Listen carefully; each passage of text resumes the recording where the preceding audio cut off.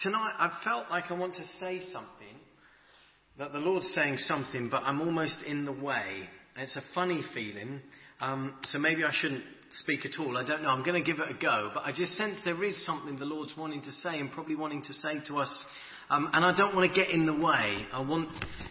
If you need to drift off when I'm speaking, the Lord starts speaking to you about something specific, I want to give you permission tonight. But one of the things that I'm so pleased God's been speaking through His people already tonight is this idea of more. That there is more, and that He wants us to step into more. And as I was praying about tonight and revisiting it, I just sense that for some here tonight, God's going to begin something new in that understanding the more and that stepping into the more. But it's going to be something you'll just begin tonight and you'll need to press into as it goes on. So let's just pray together. Could you bring up the Open Our Eyes, Lord, is what I've called it tonight. Open our eyes, Lord. I want to speak about God opening our eyes to see more of His glorious reality of who He is and who we are in Him. It's as simple and as profound and as complex as that tonight. So let's just pray, shall we, before we dig into God's Word. Holy Spirit, I want to thank You for dwelling amongst us and leading us already tonight. Please speak Your truth now into our hearts in a way that we might hear it, in a way that we might be brave enough to allow You to change us again tonight, that we might look more like Jesus come the end of our meeting together. Come, Holy Spirit, and speak now, I pray. In Jesus' name, amen. Amen. Is this one working, John? Can you hear me? So I had one introduction. I'm going to scrap it because I'm not sure the picture's actually very good. Instead, I want to tell you on Saturday, or that's yesterday, I did one of the things that I don't know if parents loathe or love, and that's accompany children to a birthday party. I don't know.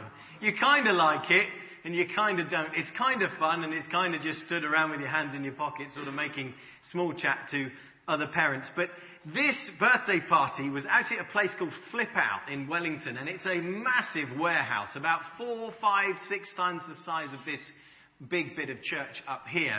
And in it, as its name gives away, are plenty of things that you can jump on and flip on and run on and climb on. It's an extraordinary sort of everything from soft play right the way through to massive trampolines, and just like this whole area would just be filled with different trampolines and climbing things and ninja courses and pugil stick courses, you name it. It's like an absolute playground, and it's an extraordinary place. I've not been before, and all my children were invited, and that includes little Harry, the little blonde one who runs around. Now, can you imagine little Harry in a place like this? It was a joy watching him. His little eyes sort of looking at me and looking at it as if to say, is this freedom for me? Can I go? And what he did, it was fascinating to watch. He went to a little part of it that was no bigger probably than here. And it was just a little soft play area inside it. And he must have spent the first half hour of this hour that he had whizzing around in here and having such fun. And it had slides and it had little bits that you could climb on, whatever. And as I watched him, I mean, the irony being this tiny little space in this huge warehouse of so much more. And as he played, and as he got a little bit more confident, I began to watch him just poke his head out of this little corner and just have a look around and begin to realize there was more. There was more he could do. And so by the end of it, he'd managed to just come over to this bit as well, where there were these huge big pits full of foam that you could just jump into. And he realized that he was allowed to do this. And it was huge fun. And he could pick up the blocks of foam, he could throw them at people, and he could run around with these blocks and just look really pleased with himself. And as I watched him, as his confidence grew and as he realized, as he kept looking up, it wasn't just about this tiny little thing that I could have fit in our shed in the bottom of our garden. There was an entire warehouse for him to explore. Now, he's probably only touched 1/10 of it, if that. And as he grows older, and if we ever go again, it costs an arm and a leg, so I'm not sure we will, but if we ever go again, he'll go to the next bits and the next bits, and he'll discover there's more and more of this wonderful place for him to play and enjoy. And I like that picture a lot better than the one I was going with, because there's a picture of a child enjoying play and discovery, but me as an adult realizing there was so much more for him, but letting him discover it and letting his eyes open as he goes around and discovering more and more and more. And as he grows older, he'll discover more and more and more. And the passage I want to speak on tonight is, well, it begins with the king of Aram rather angry. He's angry because he's encountered someone who can see more. He's encountered someone whose reality is much bigger than his. He's come across a prophet of Yahweh, a prophet of the Lord, Elisha, filled with the Spirit of God, even in these Old Testament times. And the king of Aram is infuriated because his plan is, so Aram's roughly where Syria is now. So if you're looking at the map with Israel, Syria up here, they border, the nations border. So you've got Israel, northern kingdom, you've got Judah, southern kingdom, Israel, border with Aram as it was called then. And what Aram were doing is they were at this sort of on and off war with Israel this whole time. And what he'd do is he'd take his troops and guerrilla warfare camp somewhere near the border, and then he would go over the border, raid and nick loads of stuff and plunder and come back. But what was happening was every time he tried one of these sneak attacks to come to the border, Israel would just be stood waiting there going, hello, all right? Lovely surprise that one, wasn't it? See you later. And he'd get infuriated. It's almost like a Basil Fawlty comedy sketch. You can imagine him.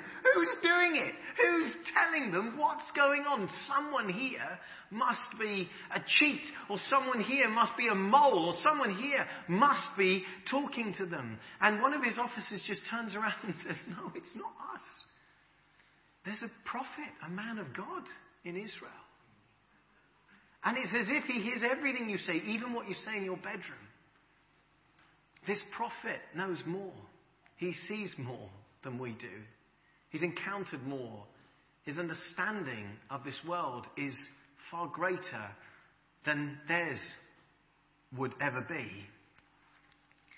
So what on earth was going on with Elisha?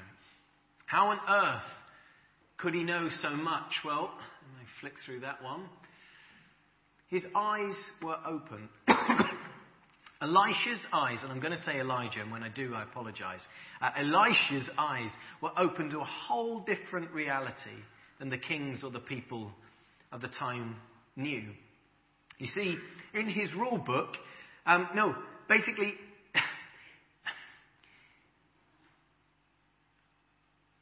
if the people of Aram and most of the people of Israel lived life by a certain rule book, it was as if Elisha had an entirely different rule book altogether. I think that's what I want to say. They kind of knew this is what's possible in this world, and Elisha kind of was like, well, that's a great rule book, but my rule book is entirely different. Because Elisha basically had his eyes open to the reality of not just the physical realm, but also the heavenly realms. It's what Scripture calls the heavenly realms, the spiritual realms. And he knew more than that. He knew that these two realms interacted more than we realize, and that the heavenly realms and the spiritual realms impacted the physical realm a lot more than most people would ever understand. And he knew that this physical reality was not the only reality. In fact, it wasn't even the main reality. It was just the reality that most of us live in and walk in and see, limited as we are. So here in the middle of the Old Testament is this prophet, this man of God, filled with God's Spirit, whose eyes were open to the heavenly realms, to the more. And so he was a man who lived by an entirely different rule book. He knew things that were impossible here on earth were possible in heaven. And he was a man who brought about the reality of heaven, allowed it to break through his ministry, listening to the Lord, open to God's voice, obeying him as he spoke, and he saw the reality of heaven impact and change the reality of earth, of this physical reality that we understand best and most of our lives we live in. He was a man who was fallible, ordinary in many ways, just like me and you, but filled with God's Spirit, eyes open to the more. And because of that, if you just flick through and read Elisha's ministry, as I did again this week, we see he healed the sick, raised the dead, performed miracles over and over again. Does that remind you of someone? Healed the sick, raised the dead, performed miracles. I was reading it, I was going, hang on a minute. Cheeky old Elisha. He's this foreshadow of the perfect one who would come, filled with God's Spirit. Jesus. Although Jesus was and is and always will be eternally God, Scripture tells us that he limited himself. He became like us. He took on flesh, just like you and me. He was tempted, limited in choosing to limit himself, and yet through his obedience to Father God, through his relationship with Father God, through his filling and openness to the Spirit at work in him, the Spirit that rested on him and filled him, he was able to live by an entirely different rule book than most people around him in the day. He had his eyes fully open to the reality of heaven, and he heard and knew the voice of his heavenly Father. He was not just limited to the physical world around him. And what Jesus did is he declared something extraordinary. He declared that the kingdom of heaven, this reality that we can barely see, is breaking in now into the physical realm. That the kingdom of heaven has drawn near. Repent was his main message. Turn your life around for God's rule and God's reign. This God who in the Old Testament no one had ever seen or could see. His reality, his rule, his perspective, his love, his power, his freedom, his joy, his healing, his touch is now going to be breaking into this world, this physical world, this dark and bound and hurting earth, who he loves so much, whom he made. Repent, for the kingdom of heaven is at hand, Jesus said. It's come near. The Spirit of the Lord is on me, Jesus said, because he's anointed me to proclaim good news to the poor. He sent me to proclaim freedom for the prisoners, recovery of sight for the blind, to set the oppressed free. He said, if I'm casting out demons by the power of God, then the kingdom of heaven, the kingdom of God, has arrived among you, he said. You see, Jesus was always fully aware of the real battle around, the spiritual battle, a battle in the spiritual realms that impacted the physical realm in all sorts of ways. He knew that although Father God was unshakable in his rule and reign on his throne, that so much of this world had been impacted and tied up by the enemy in sin and in darkness and in rebellion. But Jesus had come to win it back. Jesus had come to take it back from the hands of the one who never had the authority to hold it in the first place. 1 John 3:8 says, the Son of Man came to destroy the works of the enemy. Jesus said, the enemy comes to kill and steal and to ruin, to destroy, but I've come now that you may have life and have it in all its fullness. Jesus came back to take all the authority, to win back a people who would freely choose now to follow God once again, free from religion, forgiven, loved, and in relationship with Father God. And he would do that ultimately by going to the cross. And one of the lenses with which we can see the cross is that on that cross, there he went to defeat the great deceiver, the great liar, who from the beginning has always wanted to be listened to and obeyed, but who would lead people into sin and brokenness and pain and rebellion. There on that cross, he would finally defeat Satan and all of Satan's plans. The power of death and sin would be broken. Before he went to the cross, Jesus declared in John 12, "Now is the time for judgment on this world. Now the prince of this world will be driven out. And I, when I am lifted up from the earth, will draw all people to myself." And as he hung there, before he took his final breaths, among other things, he declared, "It is finished." This reign of darkness now, this reign of Satan's power over humanity, this rebellion, this sin, this brokenness, it is finished. I have broken the stronghold. I have cut the cords now. And in rising from the dead, the declaration went up that Jesus Christ is Lord. Not Satan, not mankind, not any other pretender or liar or political force or military force or ideology. Jesus Christ is Lord, the one who rose from the dead, defeated death, sin, and the works of the enemy. Yes, the battle still rages. We know that, don't we? But the war has been won. It was won on that cross. Yes, Satan still has some power. Christ made that clear. But although he still impacts this world, his plug's been pulled, if you like. His days are numbered.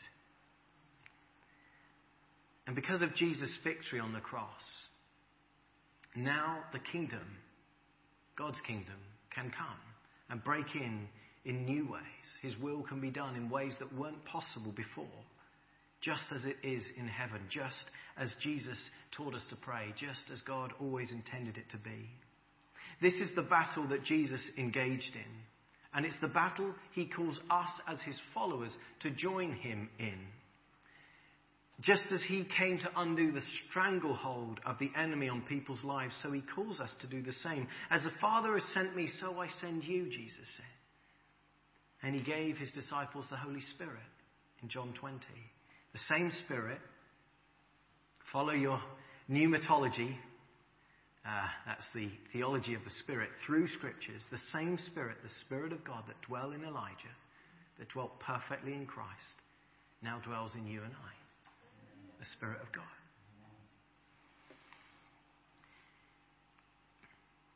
And so tonight, it's a really simple prayer I want us to pray.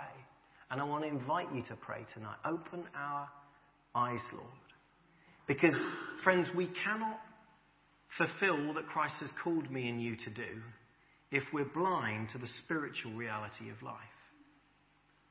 You and I were born again to be a people who see things fully, a people with a vision not limited to just this physical world, this physical reality around us, but a people who live by, believe it or not, the same rule book as Jesus. A people who know and see that God is at work all around them, who learn to hear his voice, to recognize his ways, to see things his way, to learn his wisdom. People who boldly step out and see God's kingdom of peace and joy and love and healing break into the lives and our communities and of individuals in a world that so desperately needs it. The Bible says it's like a whole new way of thinking, being a follower of Christ. Paul put it this way: do not conform to the pattern of this world, but be transformed by the renewing of your mind. There is a way that the world does it. And here he's talking about sin, but there is so much more to this statement. Don't conform anymore to the limited ways of this world, but be transformed by the renewing of your minds. Let the Spirit open your eyes that you may see fully all that God is up to.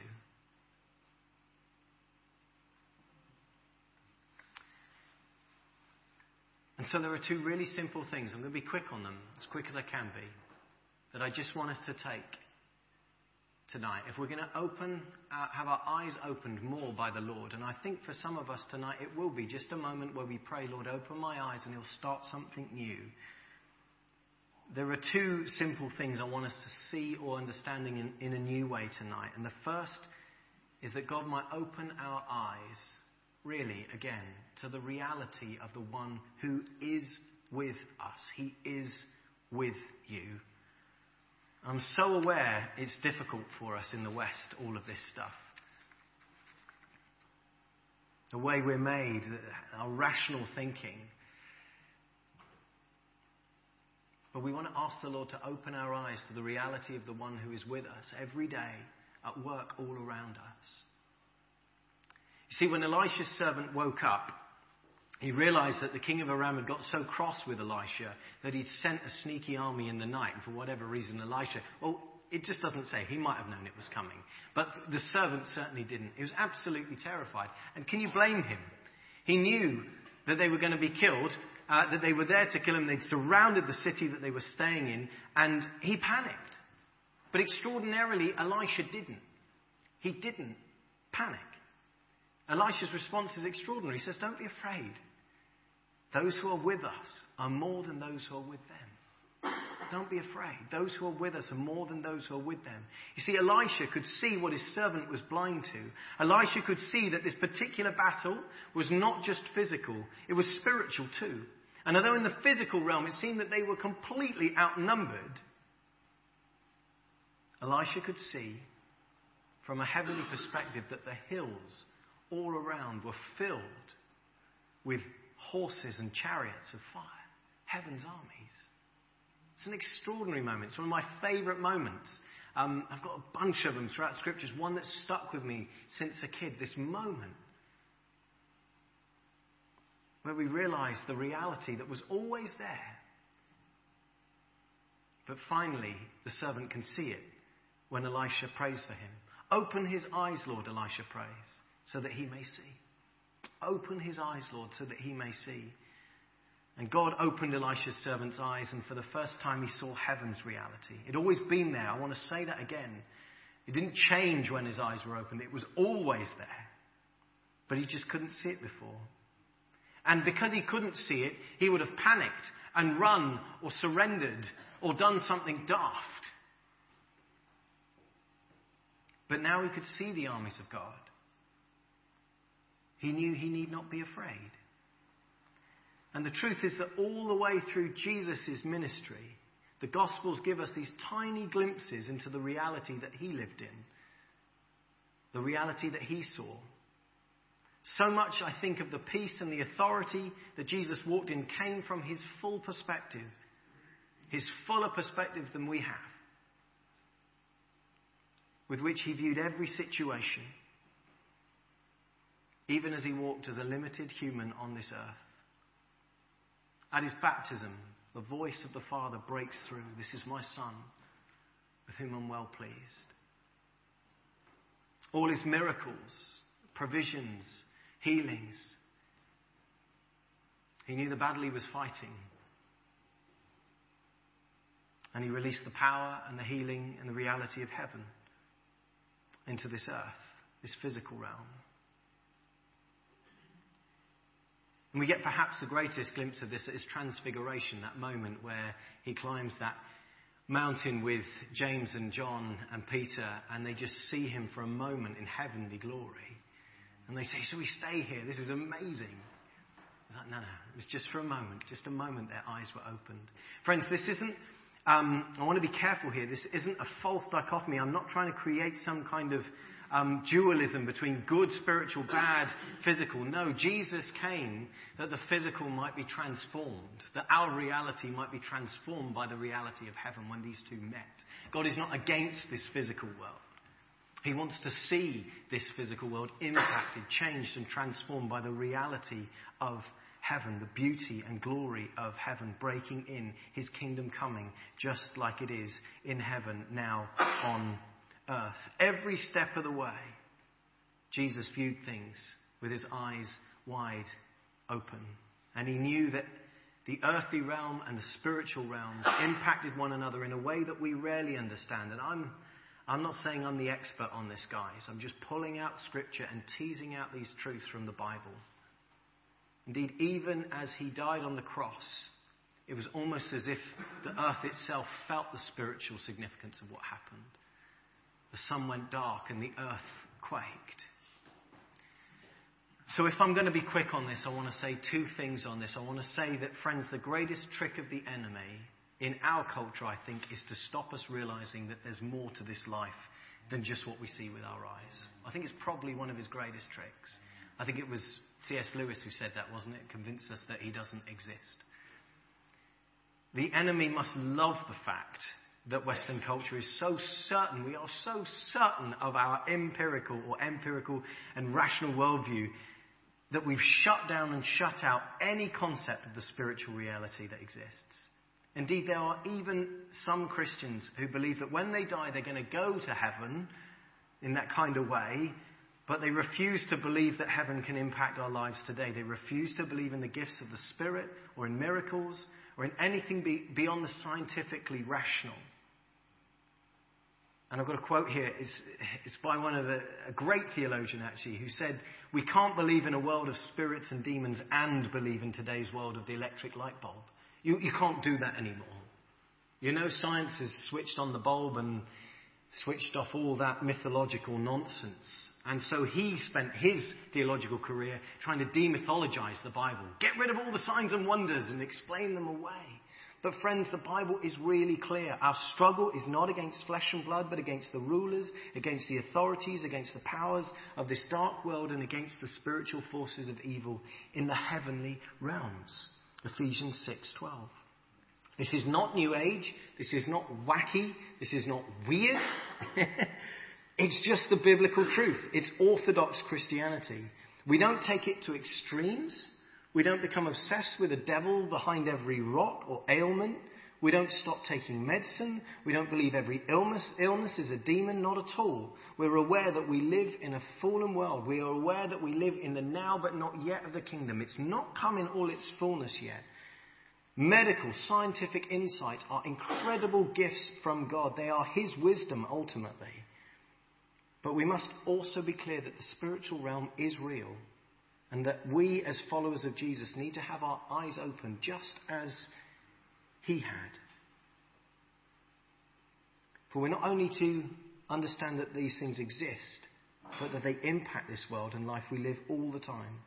For without this understanding, we can't be the people God calls us to be and do the things that Jesus did and called us to do, even greater things.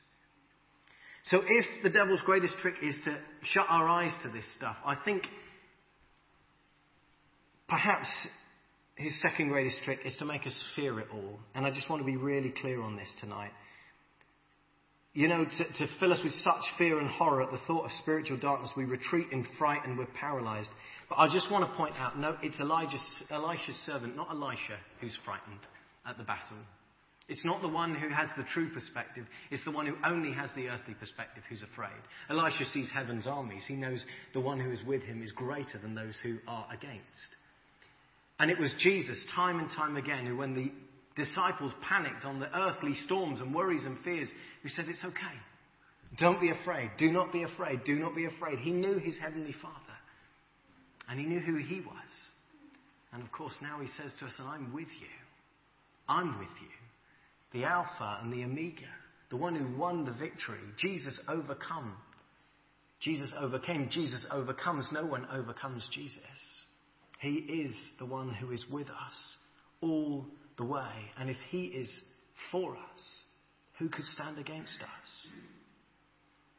So Elisha said, "Do not be afraid. Those who are with us are more than those who are with them."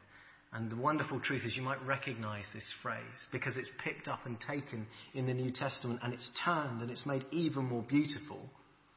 For God's now not just with us, but he lives in us by the Holy Spirit. 1 John 4:4, "You dear children are from God and have overcome them because the one who is in you is greater than the one who is in the world." Do you see how that develops now because of Jesus, because of the gift of the Holy Spirit? To all of us. Friends, the same power as we sing that raised Jesus from the dead and crushed death and Satan's power completely now lives in us. We must realize this. We must believe it. And we must let that truth begin to impact our thinking and our actions. He did not give us a spirit of fear and timidity, but of power and of love and of self-control. Jesus doesn't want us to be afraid by having our eyes opened. He wants the very opposite. He wants us to know just how safe we really are. He is with us. He is in us. And he's the one who has the victory. No matter what we're facing, no matter how tough things are, Satan wants to tell us either that none of that stuff exists, or totally frighten us from all of this, or totally intimidate us and tell us that we're outnumbered. Jesus simply wants us to realize he's with us. He's for us. He has the victory. Jesus plus one is a majority, as someone said 100 times somewhere who I don't know. But they're right. Do not conform to the pattern of this world, but be transformed by the renewing of your mind. And I'll be quicker on this one. Friends, the other thing, I think if we're going to have our eyes opened even tonight a bit more to the reality of God, the one who is with us always, who is in us, we also need to have our eyes open to the authority that we have in Jesus. Elisha prays that the armies of Aram are blinded. And then he commands them to leave this road and follow him to Samaria. It's brilliant. Samaria, a big stronghold, and basically traps them in there. He knew with God's backing, he had the authority to command enemies to go. And Jesus has declared to you and I that we too have been given authority over the works of the enemy. In Luke 10 we read, this is lovely, the 72 returned with joy to Jesus, saying, Lord, even the demons are subject to us in your name. And he said to them, yeah, I saw Satan fall like lightning from heaven. Behold, I have given you authority to tread on serpents and scorpions and over all the power of the enemy, and nothing shall hurt you. Nevertheless, and I love this, do not rejoice in this, that the spirits are subject to you, but rejoice that your names are written in heaven. Don't think this is the big deal. The big deal is your names are written in heaven. You're saved. It's amazing. At the end of his earthly ministry, Jesus said, all authority in heaven and on earth has been given. Heaven and on earth has been given to me. Now go. Go in my name. I'm sending you. We are those who have been forgiven. We are those whose names have been written in heaven. We are beloved. You are a beloved child of God, heirs with Christ, his ambassador. Once you were dead in sin and you followed the ways of this world and the ruler of the kingdom of the air. This is scripture. But now you have been made alive in Christ. The Bible tells us that God raised us up with Christ and seated us with him in the heavenly realms, Ephesians 2. This is our new reality. This is who we are. And we have been sent as those who know this truth to carry on the works of Jesus in bringing about the kingdom of God, impacting this earth, just as it is in heaven, now on earth. Friends, I want you to hear this tonight because I think it means something very, very simple and something incredibly profound. It means basically that your prayers matter. So often when we pray, and I also do this, we come quietly and hesitantly, as if we're not sure if God's listening or if it's okay. Jesus taught us to pray boldly, to realize the authority we have in him. You may ask for anything in my name, he said, and I will do it. When you pray, don't just pray as a non-believer might do in vain hope of being heard. When you pray, know that your heavenly Father hears you. And as we pray more and more according to his will, he answers our prayers. What is his will? His will, Jesus made clear. Pray this. Your kingdom come on earth as it is in heaven. It's how he taught us to pray. Come, Lord Jesus, bring your kingdom on earth. Will of God be done. The reality, the healing, the wholeness of heaven be known in this world now, in this earth now. That the works of Satan might be undone, the chains broken, people set free. We don't need to beg. We can be bold partners in this and declare it. And when we do this, And we pray like this. We engage in the reality both of heaven and on earth. In some way I can't fully understand. Our prayers impact both. Truly I tell you, Jesus said, whatever you bind on earth will be bound in heaven. Whatever you loose on earth will be loosed in heaven. Friends, I don't have all the answers. I don't know why some prayers seem to not be answered in the way we'd hope for. I don't know why everybody isn't healed or set free or come to know the Lord. But I do know that our prayers matter. I do know that your prayers matter. Let your eyes be opened again to that truth tonight. You have authority in prayer. Jesus taught that you can command, you can loose, you can bind in Jesus' name. It's not just for crazy charismatics that have got a bit too carried away. It's for Christians who follow Jesus and believe the Bible. Your prayers matter. Do not be conformed to the pattern of this world, but be transformed by the renewing of your minds. Would you stand for me, please? And I'll ask the band to come back up. We've just got one more song we're going to sing tonight. But I want us to do something now, if that's okay.